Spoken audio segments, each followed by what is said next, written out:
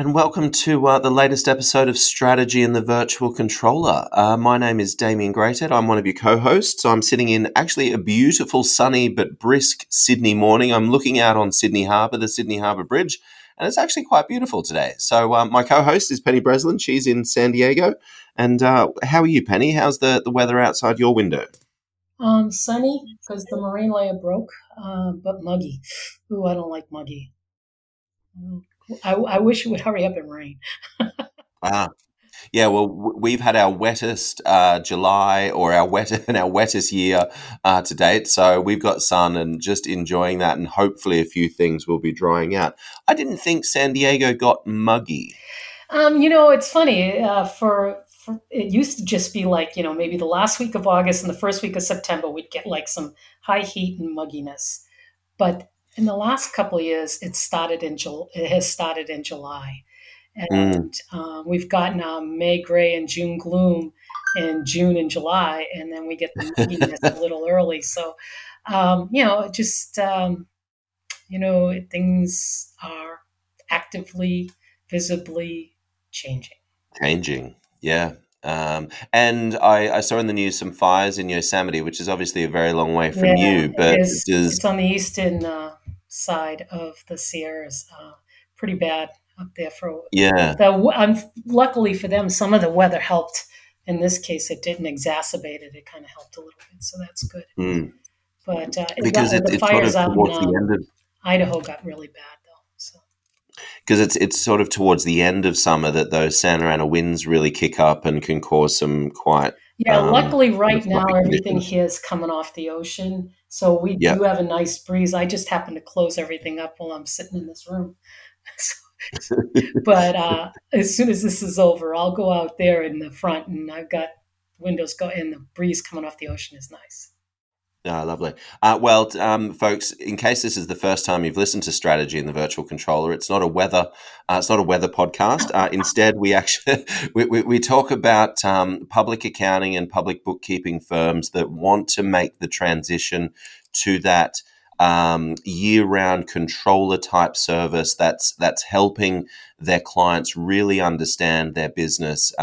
Firms that want to move away from that traditional compliance based model, deadline driven, tax season heavy, to that all round year round service.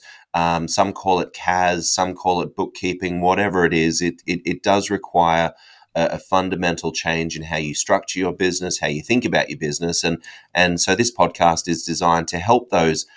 We don't want to say practitioners, but rather business owners that do accounting and bookkeeping to better change to understand some of the challenges and help overcome some of those challenges with the different examples and the different firms that we've worked with around the world. But today we're going to go a slightly different tact and talk about what we saw in the news. Oh, not in the news, actually. It was on Twitter. We don't get on Twitter very often.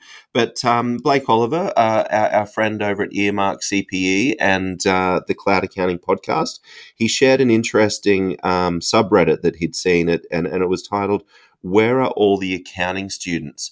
And it's quite funny because every year at the accounting, well, typically at the AICPA accounting conferences, the CEO of the AICPA gets up and he gives everyone a pat on the back because this year the biggest number of accounting graduates than ever before, and very proud of that.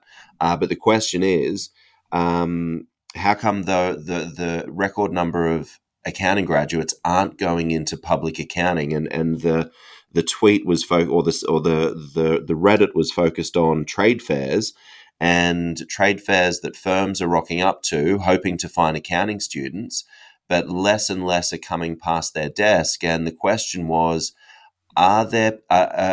is accounting no longer popular? Are people not doing accounting? But according to the AICPA, the answer is yes. But unfortunately, they don't want to go into public accounting. And why would they, to be honest? No, why would they? When they're told you can start at 60,000 a year, you can work during tax season 70, seven 80 days a hours. week, 14-hour days, and the rest of the it's like catch as catch can. And frankly, tech And you'll is do the the same loss of thing business. over and over and over. And at the end of the year, you won't move on to another project. You'll literally just start at the start of the year and do the same thing again. Yeah. Oh my God, Pete and repeat. Yeah. Um, Whereas if you think about the other options out there for people that know numbers, some of the finance opportunities in tech and any other space, actually, finance opportunities are phenomenal. You're probably starting somewhere in the $90,000 to $100,000. Probably a much more flexible work schedule. Probably working on more interesting business cases. Still crunching numbers, don't get me wrong, but probably a little bit more uh, a little bit more interesting and probably a little bit more bigger picture. I'm part of something that's much bigger, and so I don't know. I think if I was granted, I did a bit of accounting and I was a terrible accountant, but I've also worked in accounting firms, and yeah, it's not a pretty picture. I mean, even just from the flexibility standpoint, Penny. well, if you think about the kids that are coming up, we talk about how my kids are in their 30s and they don't use checkbooks, and they very rarely get on a computer. They do almost everything on their phone. And my niece, who just graduated from high school, came to visit me before on her sojourn up California before she takes off to go to Rochester. And she's saying, Aunt Penny, she goes, I swear all my friends are going to grow up with cramped hands from holding on to their cell phones because they spend their whole life on that mobile phone. But And everything their is necks, happening I very think that's quick. the other thing. It's TikTok, it's Instagram, it's video, it's short YouTubes, it's Looms, it's everything is quick, fast, and to the point. And that certainly is going to change the mentality of somebody who's going to be willing to deal with legacy commitments and basically what I envisioned, the way you were talking about what accounting was like, was I kept on having a vision of somebody in the Old Bailey in the Goal in England walking up the steps where they forced them to do physical labor, and they had to just walk constantly up a stair climber, basically, that kept on repeating, just walk, walk for hours at a time during the day. And that's all I could think of. And is like something right out of Victorian England, is what you're describing. How are you going to, well, like at the end of World War One, when all the guys went off to Europe and came back, and all of a sudden we moved from an agricultural society to an urban society because people didn't want to stay on the farm anymore. They didn't need that many people on the farm anymore. So how are you going to keep them down on the farm after they've seen Paris, was the song. Now, how are you going to put them into a $60,000 a year drudge job that it's going to be repeat and repeat, wash and re-rinse and wash again, when everybody else is offering them an opportunity for maybe not long term, but is certainly a much more controllable schedule and a lot more adventure. Actually, I think that's a really interesting point, Penny. That last one that you made there, and the idea that this generation will not have one job. We'll No, have multiple jobs. We'll work for multiple companies in multiple roles, and they're looking for growth. They're looking for new. They're looking for new experiences. They're looking for growth. Whereas I think if you probably a generation before, maybe two generations before, very much you went into public practice. You stayed in public practice. well, I think that we heard that growing up. I certainly, I come from a generation where I've got, there are seven of us, and there's an 11-year difference. So I've seen like the oldest end of the baby boomers, plus my parents' generation, and then my grandparents. Obviously, they lived in the house too. So there were three generations there. But by the time, my mother was telling us when we were kids, you're going to get a career. You have to pick a career. Always have a fallback career, and you're going to stick with it. But even though my older siblings did that, the last three of us did not. Mm, And changed not only careers, but changed whole, like, did 360s on yeah. from what we took in school. me. I'm a history teacher. And I had a sister who's a social worker and a brother who went to business school. One became a computer security specialist. The other one became an attorney.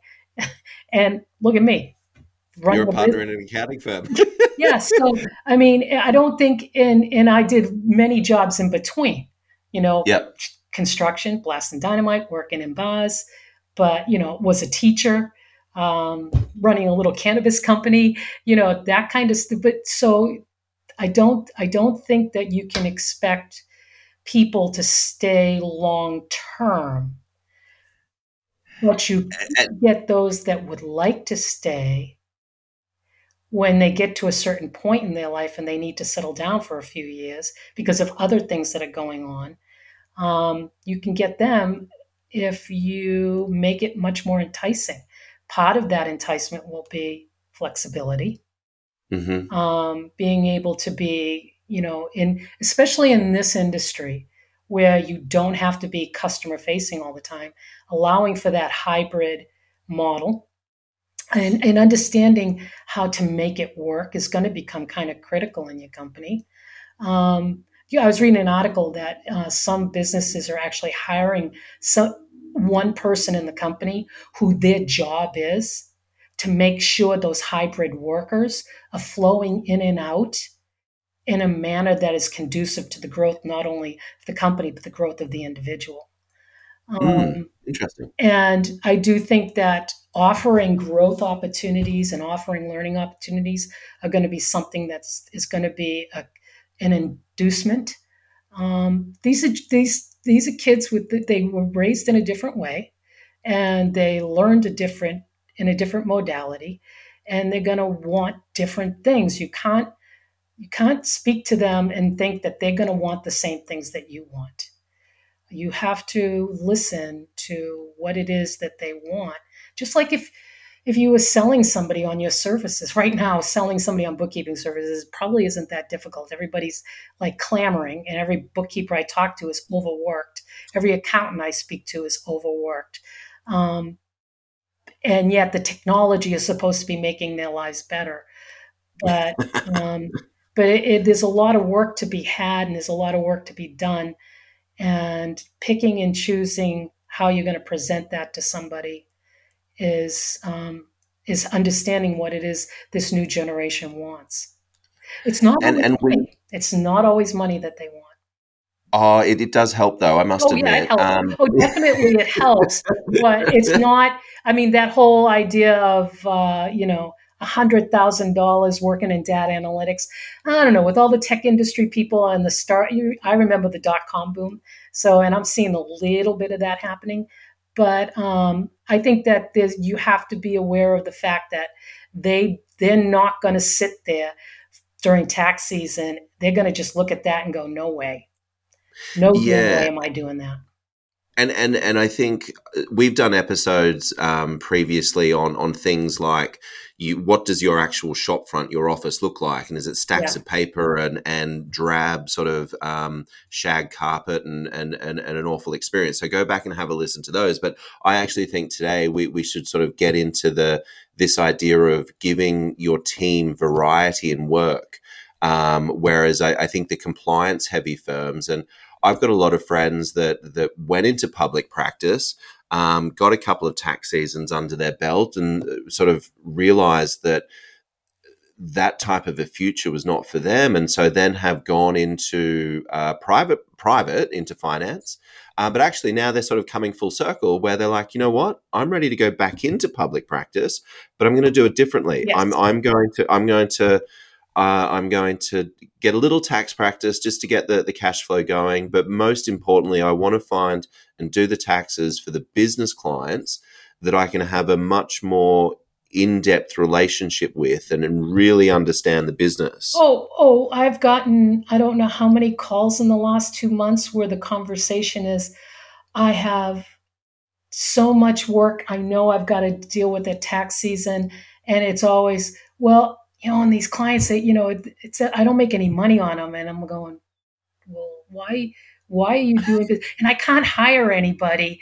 Well, if you're not making money, you're obviously not going to pay somebody what they're worth to do the work. But why do you even have them as clients? Well, they've been clients forever, and we can't raise the prices on them. And it's not a big client. They just come by once a year. It's like, you're not obligated.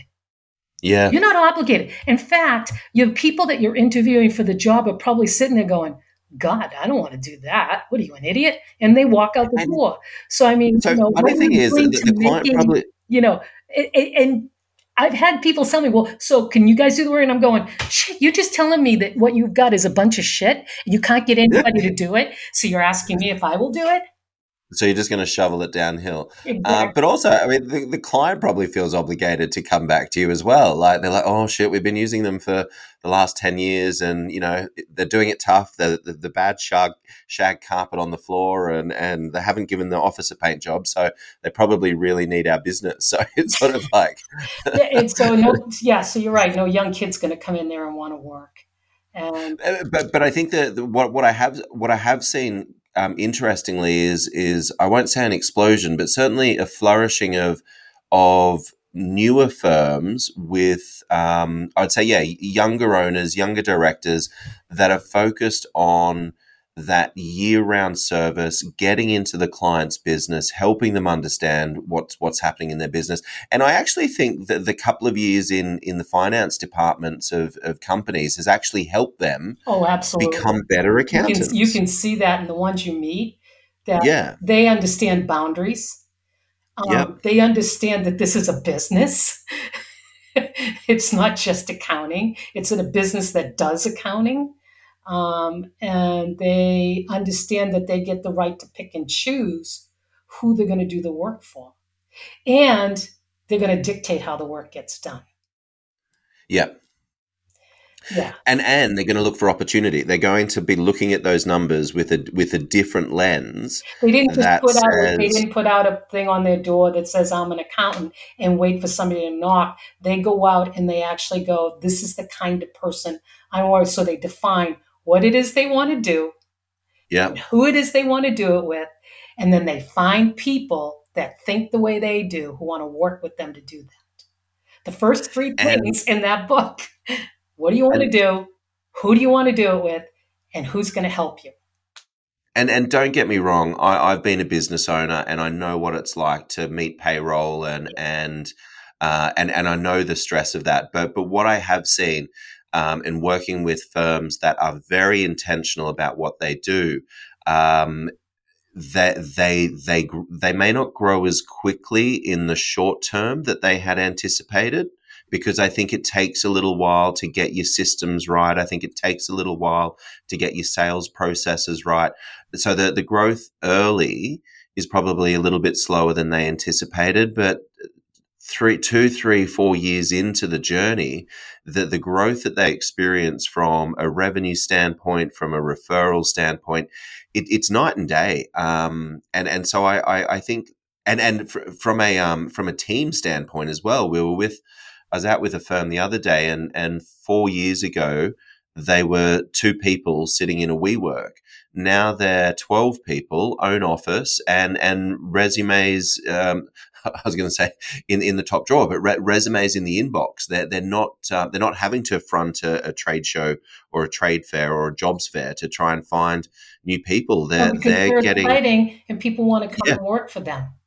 yeah, And you when you meet people like that, and you and we've been lucky enough to meet quite a few good people in this industry, and you can see other people go, yeah, I either want to work for that person or I want to be like that person. yeah, And in fact, one of them just said hello to you right before we got on the podcast. Black.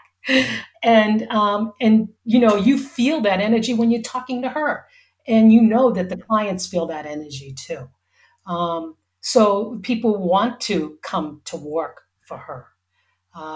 People, I mean, like, well, you talked to Rachel, you could hear it in her voice when she was on that podcast, and the people that work for her love working for her. and Rachel knows what she wants, and she knows how fast she can grow. She has that plan, She's not accepting anything through the front door. And also, I think she, her growth is sustainable. It's at her pace versus, oh shit, it's tax season. Let's just accept anything that comes through the front door. No, she does not do that, man. She turns things Yeah. away because I've sent her work and she goes, "Yeah, I don't want to do that." And you know, and to tell you the truth, I think I've sent her 5 companies in the last 2 years, and she's turned down all but one. Wow. And to your point, there's more work out there than ever before.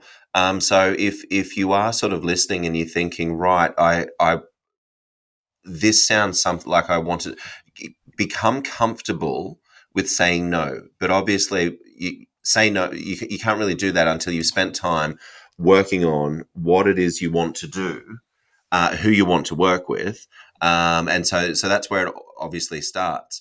Penny, as we're sort of preparing for this episode, you shared an experience of in the team where basically the team had been doing something for for I don't know how long, because that's the way a client told them to do it way back when.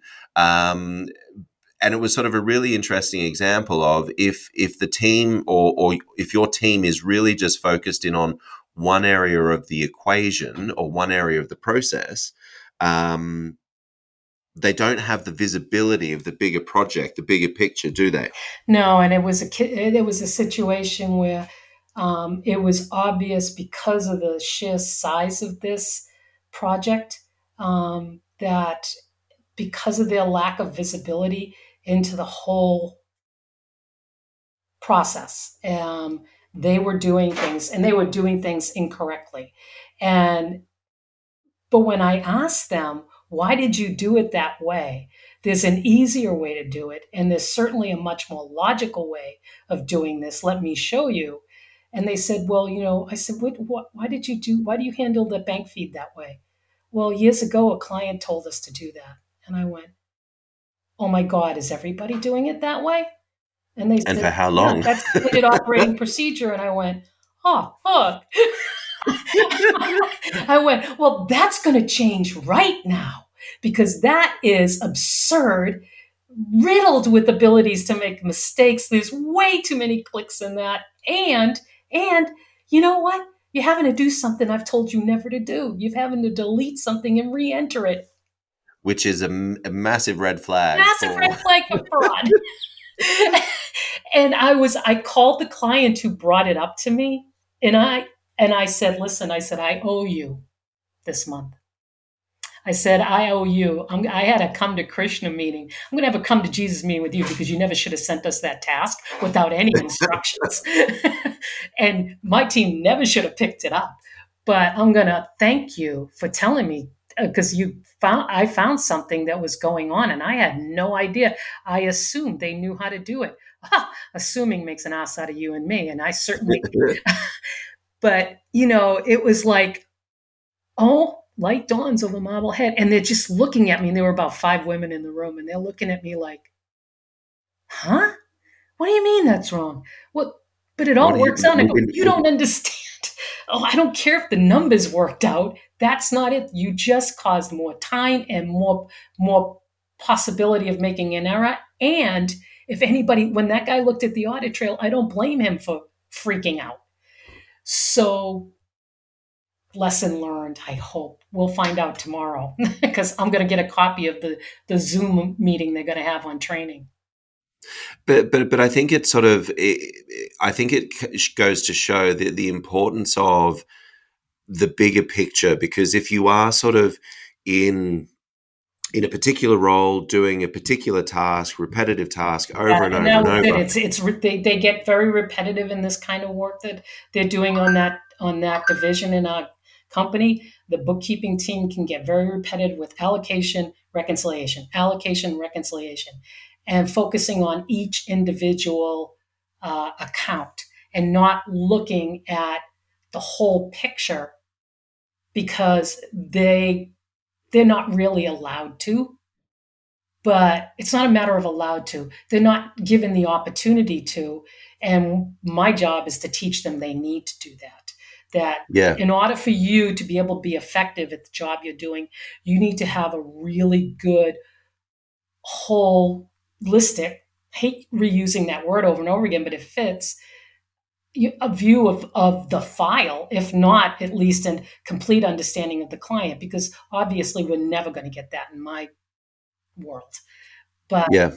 we should at least have a holistic view of the file. And sometimes it's not, and I'm the whole time we were thinking of this, I said, it's not just you. I have seen this over and over and over again, not just in outsourcing companies, but I've seen this in people who work within a company who are working on the shore in the office. And I see them doing the same thing where they're just rotely doing that one job, and they're not thinking about the effect it has in so many other areas of what they're doing. And I think the message that I'm taking away from this is the importance of that holistic view, but also the importance of rotation through the business. I mean, we even sort of touched on this idea of what's happening in the EU at the moment, and how they're looking at splitting the audit firms and et cetera, because you don't have an independent set of eyes looking at things. But I think in context of this conversation and what we're talking about, it's about why aren't people going into public accounting? It's because they go into public accounting and they get stuck in this one recurring task, and every year they do the exact same thing. They're just walking up and those stairs, and it's the same step over yeah, and and over crush, and yeah, over and again. instead of crushing rocks, crushing souls, Yeah. because you're literally just doing the same task over and over and over again. And I think if you are looking for people and struggling to find people, I'd hazard a guess that the business is very routine and very regular, very recurring tasks, and very deadline driven. And I think that's one of the changes that you've got to think about making if you do want to attract people, if you want to bring in the next generation of accountants. There's a really good article in Fast Company. I'll send you the link, and it's about how to deal with this new generation that wants a different thing than what you want.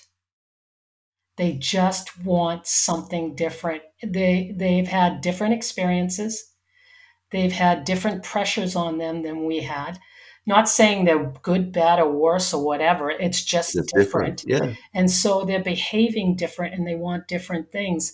And, you know, if you're going to be a business owner, you're probably good chance that you're already in your 30s, 40s, 50s, 60s. And these 20 somethings don't want the same thing even the 30 somethings want. And you've got to go to where they're at in order to be able to entice them to come to where you are. And you've got to give them a vision, and you've got to give them resources, and you've got to give them the time to stretch within the job. And because And a reason, like I mean, just sort of jumping out of bed each day, excuse me, jumping out of bed each day just to go and knock out another tax return doesn't particularly get me excited. But jump out of bed to go and help a small business owner work out how they can finance opening a new operation or open a new location or something along those lines. I think that what I think is interesting is in public accounting and bookkeeping, there are so many opportunities for that stretch. Mm-hmm. And for that variety and for something different. And don't lock them in. I like you said a minute ago, you said about, rotating through something. Rotating your people through different jobs.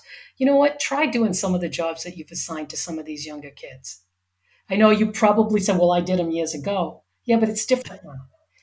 On And it's an different. 11-column ledger. But rotate people through. Let them see and be in other areas of other aspects of your business. Give them an opportunity to say, hey, there's something over there that I would like to do. Can I try that? And it could be in the technology. So that's what I found when I was working in the accounting firm. And again, it was a very short stint, but I sort of gravitated more to the internal technology Yeah. than the production. So that could be the other area where you sort of give these stretch projects to team members to say, we're trying to solve this tech stack problem or this particular workflow issue. Have at it. Yeah. Get out And there don't make them come back and on a see what. deadline of compliance. Yeah, You yeah. know, that's a moving target, that one particular area of an accounting company. Yeah, and I think that that's if I was sort of thinking about for listeners, what's one takeaway out of today is you have, and let's just imagine that we're talking to the owners of the businesses that do accounting. You do have a tremendous opportunity to help accounting grads really understand the powerful role that somebody that knows numbers, the powerful role and the impact that you can have in business. Um, and that's probably why they went into accounting, because they like the stories that numbers tell. So let them actually get in there and see what an accountant can do and see the difference that an accountant can make, rather than keeping them sort of stuck in a very particular silo. Because I think if you're stuck in a silo, you're going to very quickly look for a way to get out of that. And unfortunately, people are one of our scarcest resources. Yeah. So we've got to make sure we hold on to the good ones. Yes, you do. And you've got to attract more good ones. And if you have some good ones, they bring their friends along. They bring their friends along, and you know what? They might actually step out of your business for a period of time, and that's okay. And then they come back. But some of them have. But they might come back. Yeah, I've seen exactly. that And happen. I've seen that as well. Yeah. Or they start their own practice. There was one firm I was talking to the other day, and she went into public practice. She went into finance as she was bringing up her family because much better flexibility for a working family. But then once the kids were sort of a little bit older, she came back into public practice as a partner in that firm that she first started with, and is now taking the firm in a bringing on that the client accounting and advisory service as part of that business, and she's loving it. And as I said earlier, she's a better accountant because of her time, because of that rotation in her career that she took. Oh yeah, it's like when I was first learning how to surf, and we'd go out. Like I remember the first time I went down to another surf spot down in Mexico, and I was like crying after the first day, going, "Would I forget how to surf? I can't catch a wave?" Blah blah blah. And I was like all upset. But when I came back to my regular surf spot, I surfed better, because the challenge of doing something different but similar made me better at what I started off doing on my own break. And I was like floored at that. And one of the surfers said, "Oh, that's always the case. We always do better in our own surf spot after we've been someplace where the waves are different. They're hitting it at a different angle. They're, this is backside. You don't usually do backside. All that stuff challenges you. So, anything that you can rotate somebody out and challenge them for a little bit. And this generation is open to that more so than any other group I've seen." Yeah, agreed. And don't mistake that that restlessness and wanting more for this pain in the ass generation. It's actually just they're looking for stretch. They're looking for opportunity. They're looking to find that passion project that's going to give them the spark to get out of bed each day and hit the ground running. And again, I think in public accounting, you can either you can either quash any hopes and dreams of an aspiring accountant with arduous tax seasons, or you can actually really inspire them to go on to do quite amazing things in public practice. Yeah, because I've seen some really good accountants that have done exactly that. Yeah. Penny, you do remind me that I still have a couple of surf lessons in my surf school bank, and so once the water warms up, I'll get back out there and try to get back on the board, because it is a phenomenal workout from a health and well-being standpoint, but it's also this calmness that comes over you that that I think is also a huge benefit. Well, it depends on what the So waves I'm are like, whether or not it's calm. I'm on the little ones. I'm on the very little. So am I these days. So am I these days. So Well, Penny, I think that was a really interesting way in which we sort of took what we'd seen in the headlines on Twitter and sort of gave our take on it. And hopefully listeners have picked up a thing or two and been a little inspired to look at ways in which they can change or adapt the ways in which they're utilizing might not be their right word, but the way that they're challenging and stretching their team. So hopefully there's a couple of ideas, particularly, coming into the end of summer. What are those stretch projects? What are some interesting things that you can put in the hands of the team and let them go out and do their best? that's right. You know what? All you can do is try, but not Yeah, trying yeah, and not exactly. What's the worst? changing, What's the worst? not trying and not changing. Oh man, don't even bother to show up if you're not going to do that. And what's the worst that can happen? Yeah, I think that's a really interesting point as well. What's the worst that can happen? Well, Penny, thank you as always. satvc.co is the website. satvc.co. We'll get a link to that Fast Company article in the show notes as well. But Penny, thanks very much as always, and we'll see you next week. All right, have a good one and get out there and go surfing. Yeah, we'll do.